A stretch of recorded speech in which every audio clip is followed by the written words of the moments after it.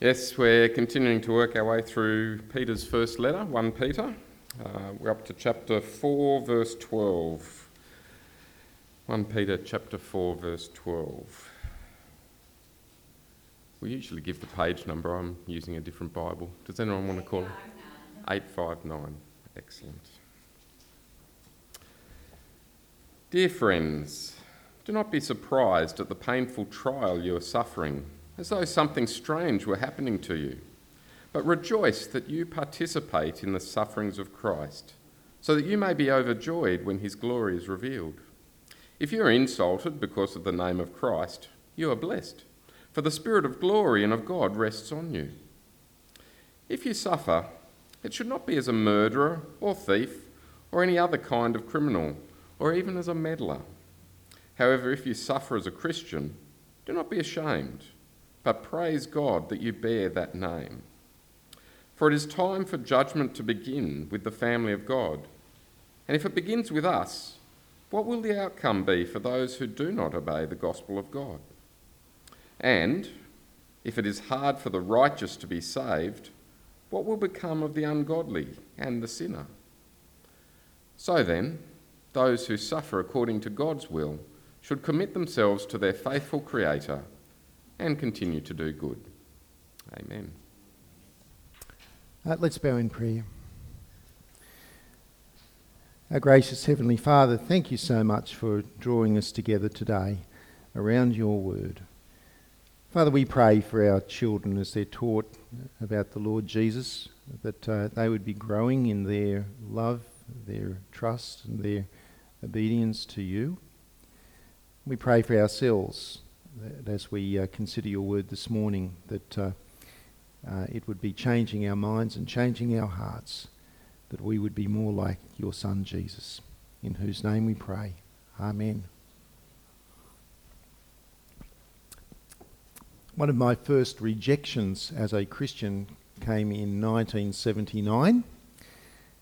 A couple of months earlier, someone had shared the gospel with me. I had, by God's grace, believed the gospel, trusted in Jesus.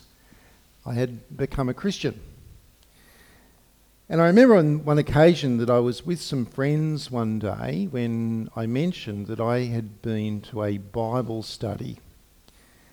One of my friends, I guess it was the look on her face and it was the tone of her voice as she stood up and said, "Well, that's it. I'm leaving, I'm out of here," and stormed off in anger. And I thought to myself, what did I just say to deserve that? It seems so unexpected. Around that time, I had a number of experiences like that, and I guess that was because the vast majority of my friends were non-Christians, and most of them didn't care two hoots whether I'd become a Christian or not. That wasn't a matter of any relevance to them, they thought. But I soon realised there were some friendships that were conditional. They were conditional upon me not being a Christian. They were conditional upon me joining in with the things which previously I would have thought was just normal behaviour. And I was genuinely surprised by this because becoming a Christian had been really good. Learning about God, learning about forgiveness, experiencing, tasting that, knowing that I now had eternal life, and knowing where I fitted in with the world and that life now had a purpose and a meaning to live for the very one who had created me. I thought that was just pretty good stuff. There was nothing bad in it whatsoever, and yet I found myself being treated differently. I hadn't even shared the gospel with my friends. I just identified as being a Christian, and it evoked that kind of reaction. And I guess that the longer that we live as Christians in Australia, the more we are not surprised by that, because that's the kind of adverse reaction that we tend to get. We don't, for being Christian in Australia, we don't lose our liberty, we don't lose our lives, we just tend to lose a few friends. In 1 Peter chapter 4 verse 12, you might want to have this open in front of you. The Christians who received Peter's letter were likely to be surprised by the adverse reaction that they were experiencing. Have a look at what Peter says in verse 12. He says, "Dear friends, do not be surprised at the painful trial that you are suffering, as though something strange were happening to you." Now, we can understand why they might have been surprised, because after all, they'd just been living their regular lives as ordinary everyday pagans, just doing the things that other people do. They had heard the gospel, they believed the gospel, and their lives had been changed for good. They hadn't done anybody any harm, and yet now Peter says that they're going through a painful trial as a result of being a Christian. Now, Peter doesn't fill in the details as to what this painful trial is, but there are a few clues. One of the clues is that the Greek word, which the NIV translates as painful trial, more literally is translated as simply the word fiery, implying a fiery trial. Now that gives you a bit of an idea, doesn't it? That there's an intensity when something's a fiery experience. There is an intensity to it.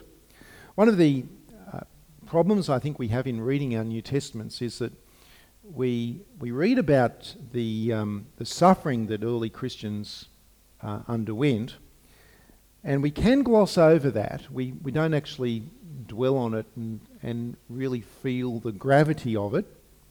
But we get a bit more of an idea from the Apostle Paul, because Paul had some reasons for actually outlining some of the sufferings that he went through, usually to counteract the teaching that if you become a Christian, then life is going to be just one great party, the whole prosperity gospel kind of thing in modern day terms. But in 2 Corinthians chapter 11, we hear from Paul that he was whipped, that he was scourged, 40 lashes minus one, so 39 lashes, and that happened to him on 5 occasions. Now that's pretty dreadful stuff, isn't it? When you think about it, that's awful. 3 times, says Paul, he was stoned. People tried to kill him by getting him down on the ground and throwing rocks on his body and his head. 3 times. A lot of other stuff as well, but he was he was in and out of prison. He was imprisoned because of his faith. Now that gives you just a bit of an idea about the kind of suffering, the kind of persecution that Christians underwent in the first century.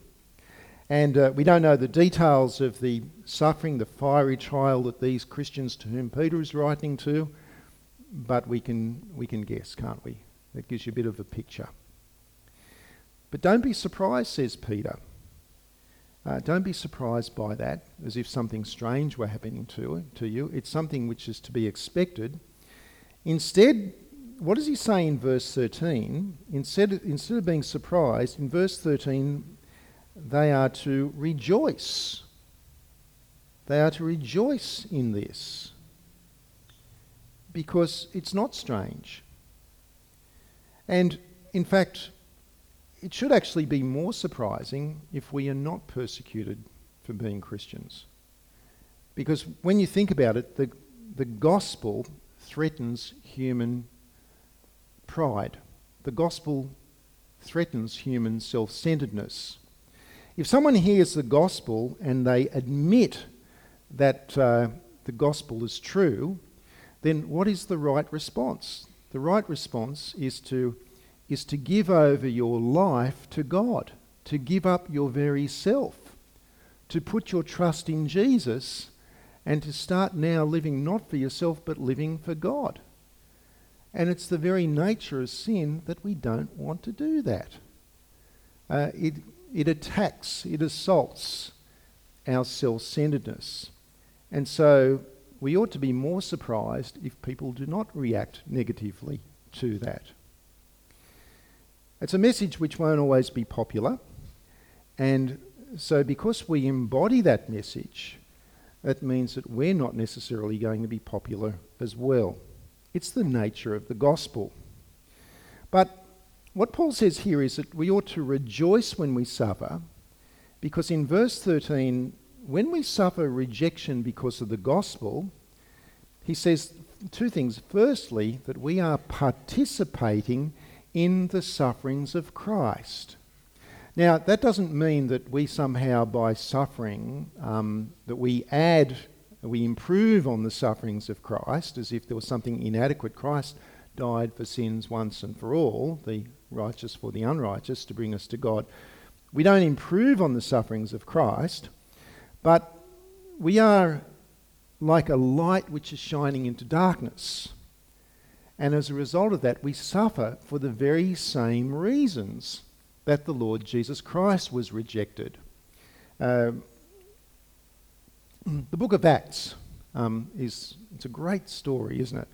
It's a story of how the gospel just spread throughout the known world and people became Christians. It's also the story about how Christians were persecuted. In Acts chapter 16, Paul and Silas were imprisoned in Philippi, and what do you think that they did when they were thrown into prison? Well, they sung hymns of praise to God. How about that? And the other prisoners are thinking, what on earth is going on here? Everyone could hear them singing praises to God. You know, if you were thrown into prison for the sake of the gospel, would you be praising God for that? In Acts chapter 5, the apostles were arrested because they had been preaching the gospel. They were put on trial before the Sanhedrin. The Sanhedrin didn't know what to do with them because they were popular and they didn't want to lose their popularity by punishing them too hard. But nevertheless, the Sanhedrin found them guilty of doing something. They whipped them. They flogged them. Now that is not to be passed over. That is a significant punishment, to be whipped. And then they released them with a command that they were to no longer preach the gospel of the Lord Jesus Christ.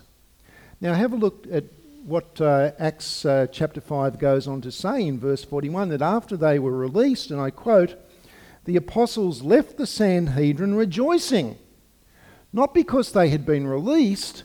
They left the Sanhedrin rejoicing because they had been counted worthy of suffering disgrace for the sake of the name.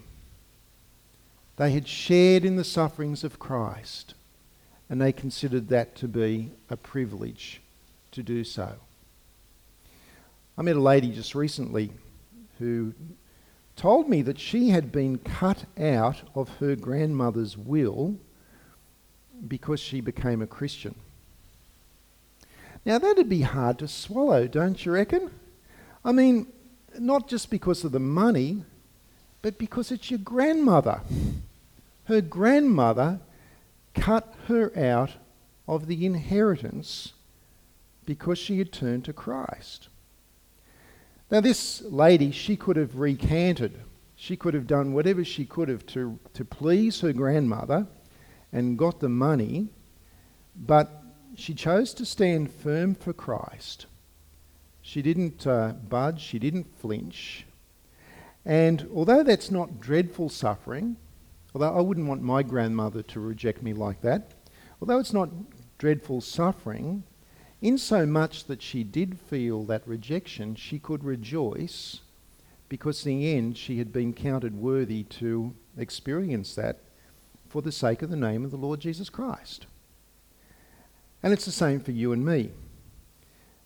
If we are mocked, if we are ridiculed because we stand firm for Christ, then I call that a badge of honour. And we should be grateful for that. We should rejoice in that. Remember what Jesus said? A servant is not above his master. If they persecuted me, they will persecute you also. It's a mark that we are identified with the Lord Jesus Christ. Who do you want to be identified with? I want to be identified with Jesus, don't you? And we identify with Jesus when we suffer because of his name. But Peter goes on to say that we also rejoice because we can look forward to Christ's glory. He says there that, but rejoice that you participate in the sufferings of Christ, so that you may be overjoyed when his glory is revealed. One of the churches in the book of Revelation is the church in a city called Smyrna. In the 2nd century, so not long after the New Testament was written, the church in Smyrna had a leader by the name of Polycarp. As an old man, Polycarp was arrested because he refused to participate in Caesar worship. He refused to burn incense to Caesar and to deny Christ. So they arrested him. The records show that the Roman proconsul gave him one last chance to reject Christ, to worship Caesar, and be released. Now, that would be a temptation, would it not? To which Polycarp replied, and I quote, 86 years I have served him, and he never did me any wrong. How can I blaspheme my king who saved me?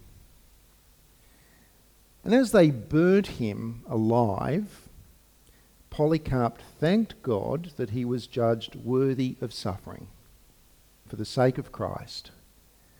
And as he looked forward to sharing in the cup of Christ. Now, reflecting, I believe, what Peter says here in verse 13, that when we suffer for Christ, our faith is shown to be genuine, so that we can look forward to his coming again, knowing that when the glory of Jesus is revealed to all of humanity, that we will share in that glory, because we are united with Christ in his sufferings and in his resurrection. Now, this glory of Christ, though, is not just something which is our future. The glory of Christ is also a present blessing for us. We see this in verse 14. In verse 14, Peter says, "If you are insulted because of the name of Christ, you are blessed, for the Spirit of glory and of God rests on you." Now, what does it mean to be blessed? Well, I think it's more than just to be happy, isn't it? It certainly does involve happiness, but it's something more profound than just happiness. It's the kind of experience where we can actually feel joy even through our pain and our tears. Ultimately, to be blessed is the experience of the person who is living for the very purpose for which they've been created, which is profoundly satisfying, to be in relationship with God, to know God and to enjoy him forever. Peter says that when we are insulted because of the name of Christ, that we are blessed. And we're blessed, he says, because the Spirit of God, rather the Spirit of glory and of God, rests on us. Now, what does that mean? Jesus once promised his disciples that when they were on trial, that the Spirit would give them the words to speak.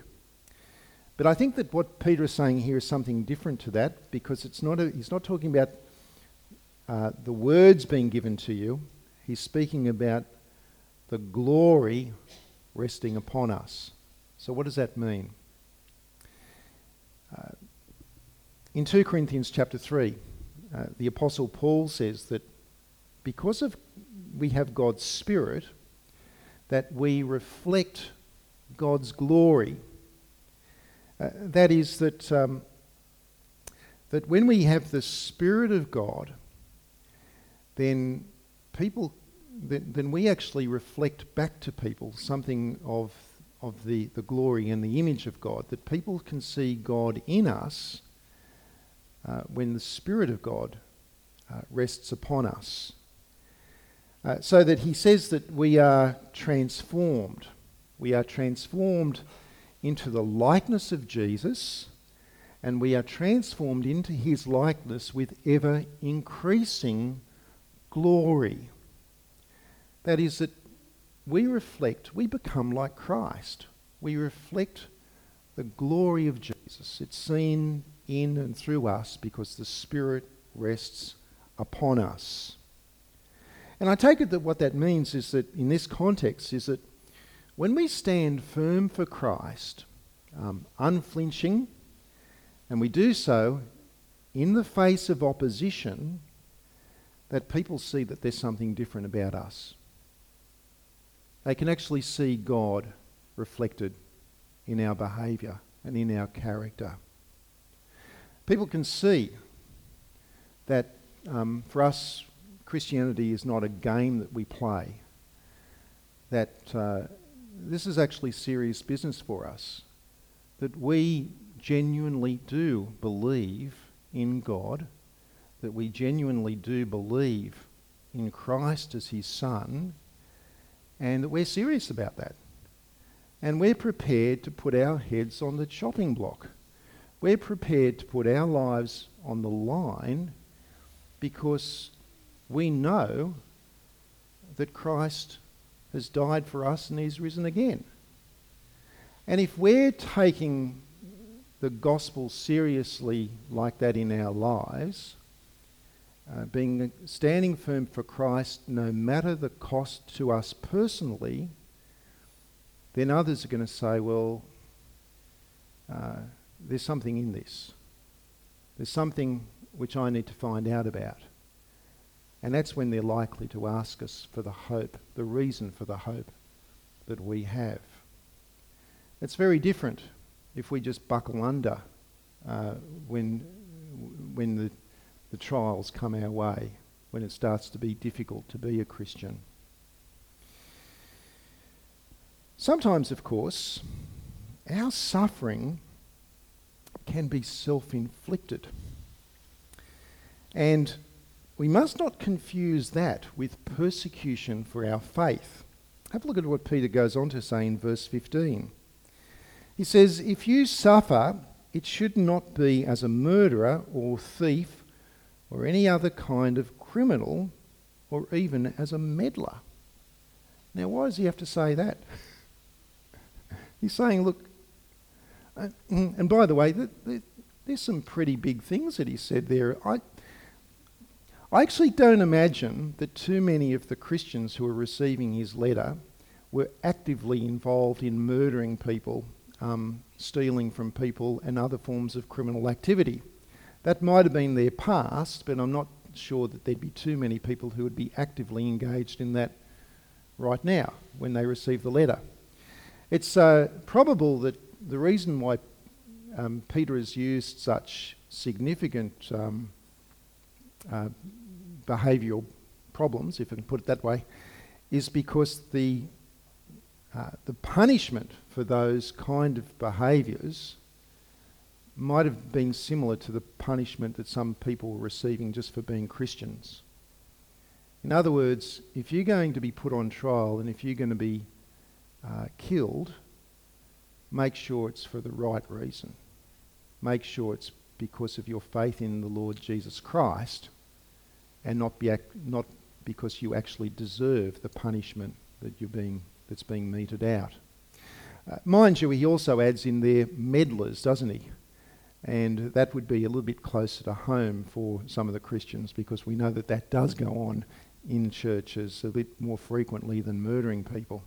And so he's saying there, and I think the message to us is that if people react to you negatively and poorly because you actually deserve it because you've been rude or you're dishonest or you're a person who doesn't have a great character, then what do you need to do? Well, you need to fix up that issue in your life, repent of that, and certainly do not dismiss that by saying, well, I'm just being persecuted because I'm a Christian. Because you're not being persecuted for being a Christian. You're persecuted because you've done the wrong thing. Make sense? Okay, and Peter just thought that he needed to throw that one in.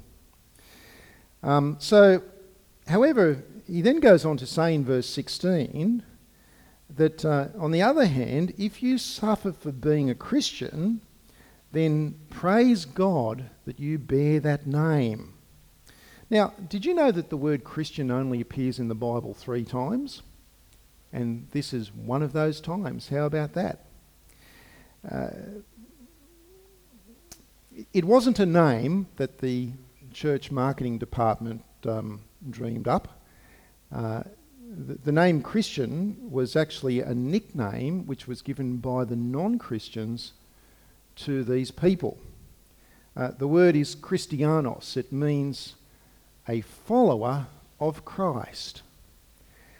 You know what that tells us? It tells us that the non-Christians could see that these people genuinely did follow Christ. How about that? That's a good thing, isn't it? I mean, we might be called Christians, but would our non-Christian friends say that we are actually followers of Christ? It's a slightly different thing these days, isn't it? If a non-Christian person, or if someone who was really opposed to Christianity, would they be able to accuse you of being a follower of Christ? Would your life be so distinctive that they would pick up on that particular problem and accuse you of being a follower of Christ in a negative sense? So if you are accused of being a follower of Christ quite negatively, if you're persecuted because of that, then Peter says you can praise God that you bear that name. Praise God for that. Now, suffering is generally painful, isn't it? I think that's why they call it suffering. It's easier to cope with pain if you know that it has some good purpose. I think one of the most painful things I've ever had to watch was my wife giving birth on 2 occasions. Painful for her, that is, not for me. And you can get through... Look, I'm a man, I shouldn't be speaking about this, but you can get through the pain of childbirth because you know that there's some purpose in it, that there's a good outcome and it's not going to last for very long. Imagine if you had to go through that pain and you had no idea what was going on, you had no idea what the purpose of it was, and you had no idea if it was ever going to end. That'd be dreadful, wouldn't it? Pain is easier to endure when we know that it has a purpose. The suffering that God allows us to endure has a purpose. And we see this in verse 17, where Peter then goes on to say that it is time for judgment to begin with the family of God. You see that? And he says that if the judgment begins with us, then what will be the outcome for those who do not obey the gospel of God? Now, why would God judge us? Why would he judge those who are his family, the family of God? Well, if you remember back to verse 12, right at the beginning, where Peter talks about the fiery trial that they were going through, the word that Peter uses for fiery trial is the Greek word which is spelt P-U-R in our letters. P-U-R. And that's where we get the word pyrotechnic from, or pyromaniac from. It's also where we get the words pure and purify from, because they're related, aren't they? because precious metals are purified through fire. Through fire. And it's also what God allows us to go through. Because when we stand firm in Christ, when we stand firm suffering for Christ, then it's a fiery trial in the sense that the impurities of our lives are burnt away. And our faith is strengthened, our faith grows, and our faith is shown in its true glory. It's shown for what it is. I don't think we can go past the example of Job in this respect, can we?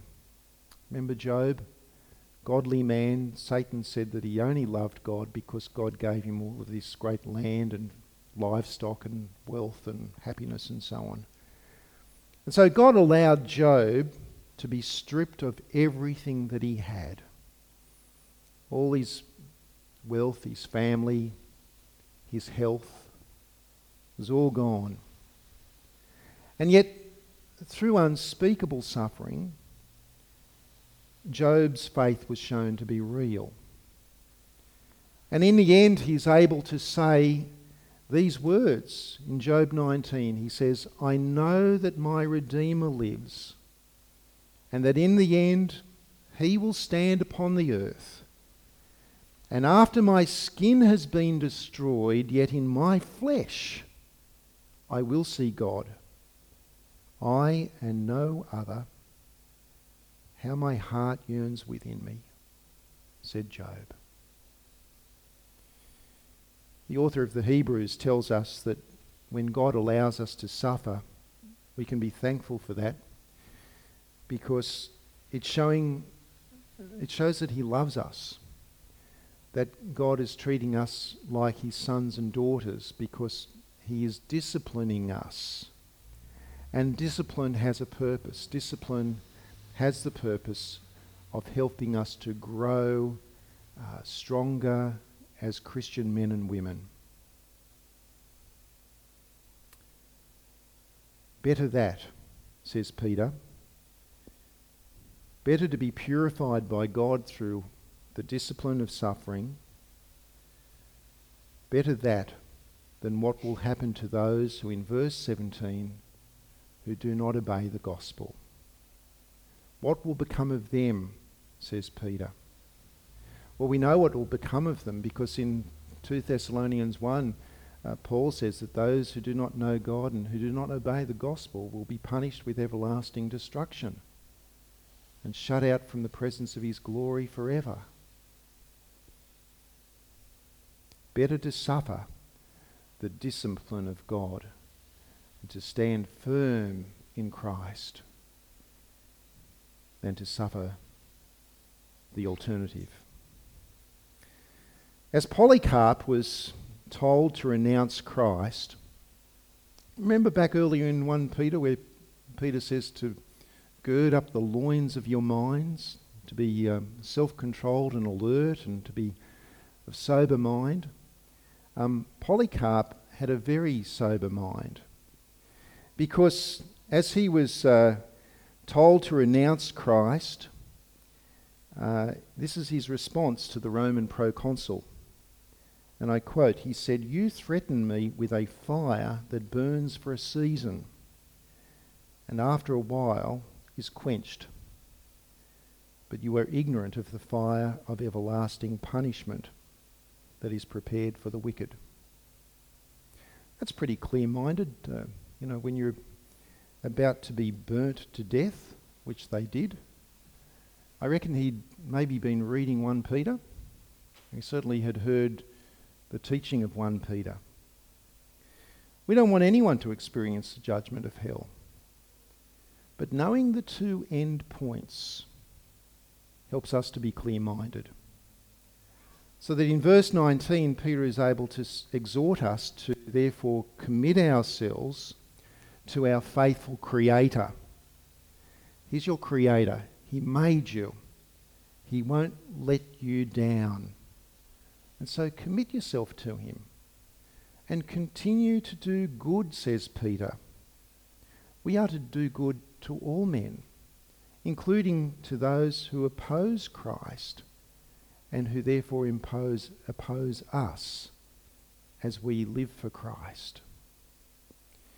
My friend in 1979 was angry that I had now identified myself as being a Christian. And I still remember how she got up and she stormed off in a huff. The next time I saw her was sometime later, but this time it was actually in a Christian building, in the office of a Christian minister. You know, I was surprised when she stormed off in a huff.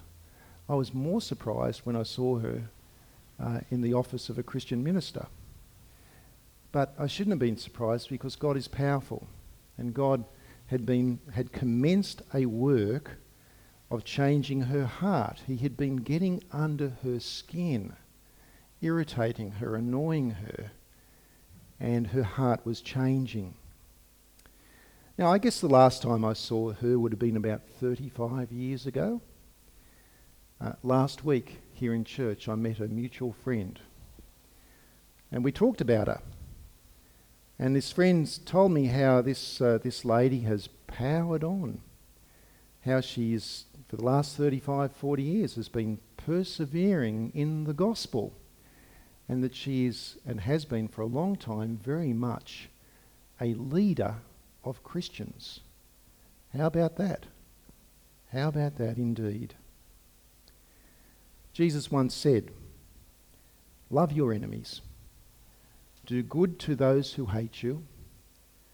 Bless those who curse you.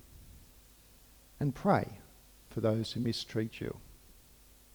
Because who knows what God will do in their lives, just like he's done in ours. Let's pray, shall we? Father, we want to thank you for the gospel.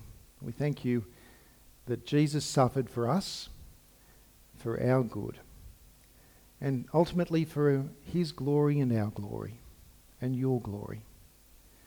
Father, we pray as we live in Australia, which seems to be increasingly anti-Christian, we pray that as we are sometimes taunted or even scoffed at, that we would not recoil, that we would stand firm, that we do so graciously and lovingly. We pray that we would not be retaliatory, but rather that we would seek to do good to those who oppose you. Father, strengthen us, strengthen our feeble knees, we pray. Give us courage, knowing that in doing so that we are participating in the sufferings of Christ, and that we look forward to sharing in his glory.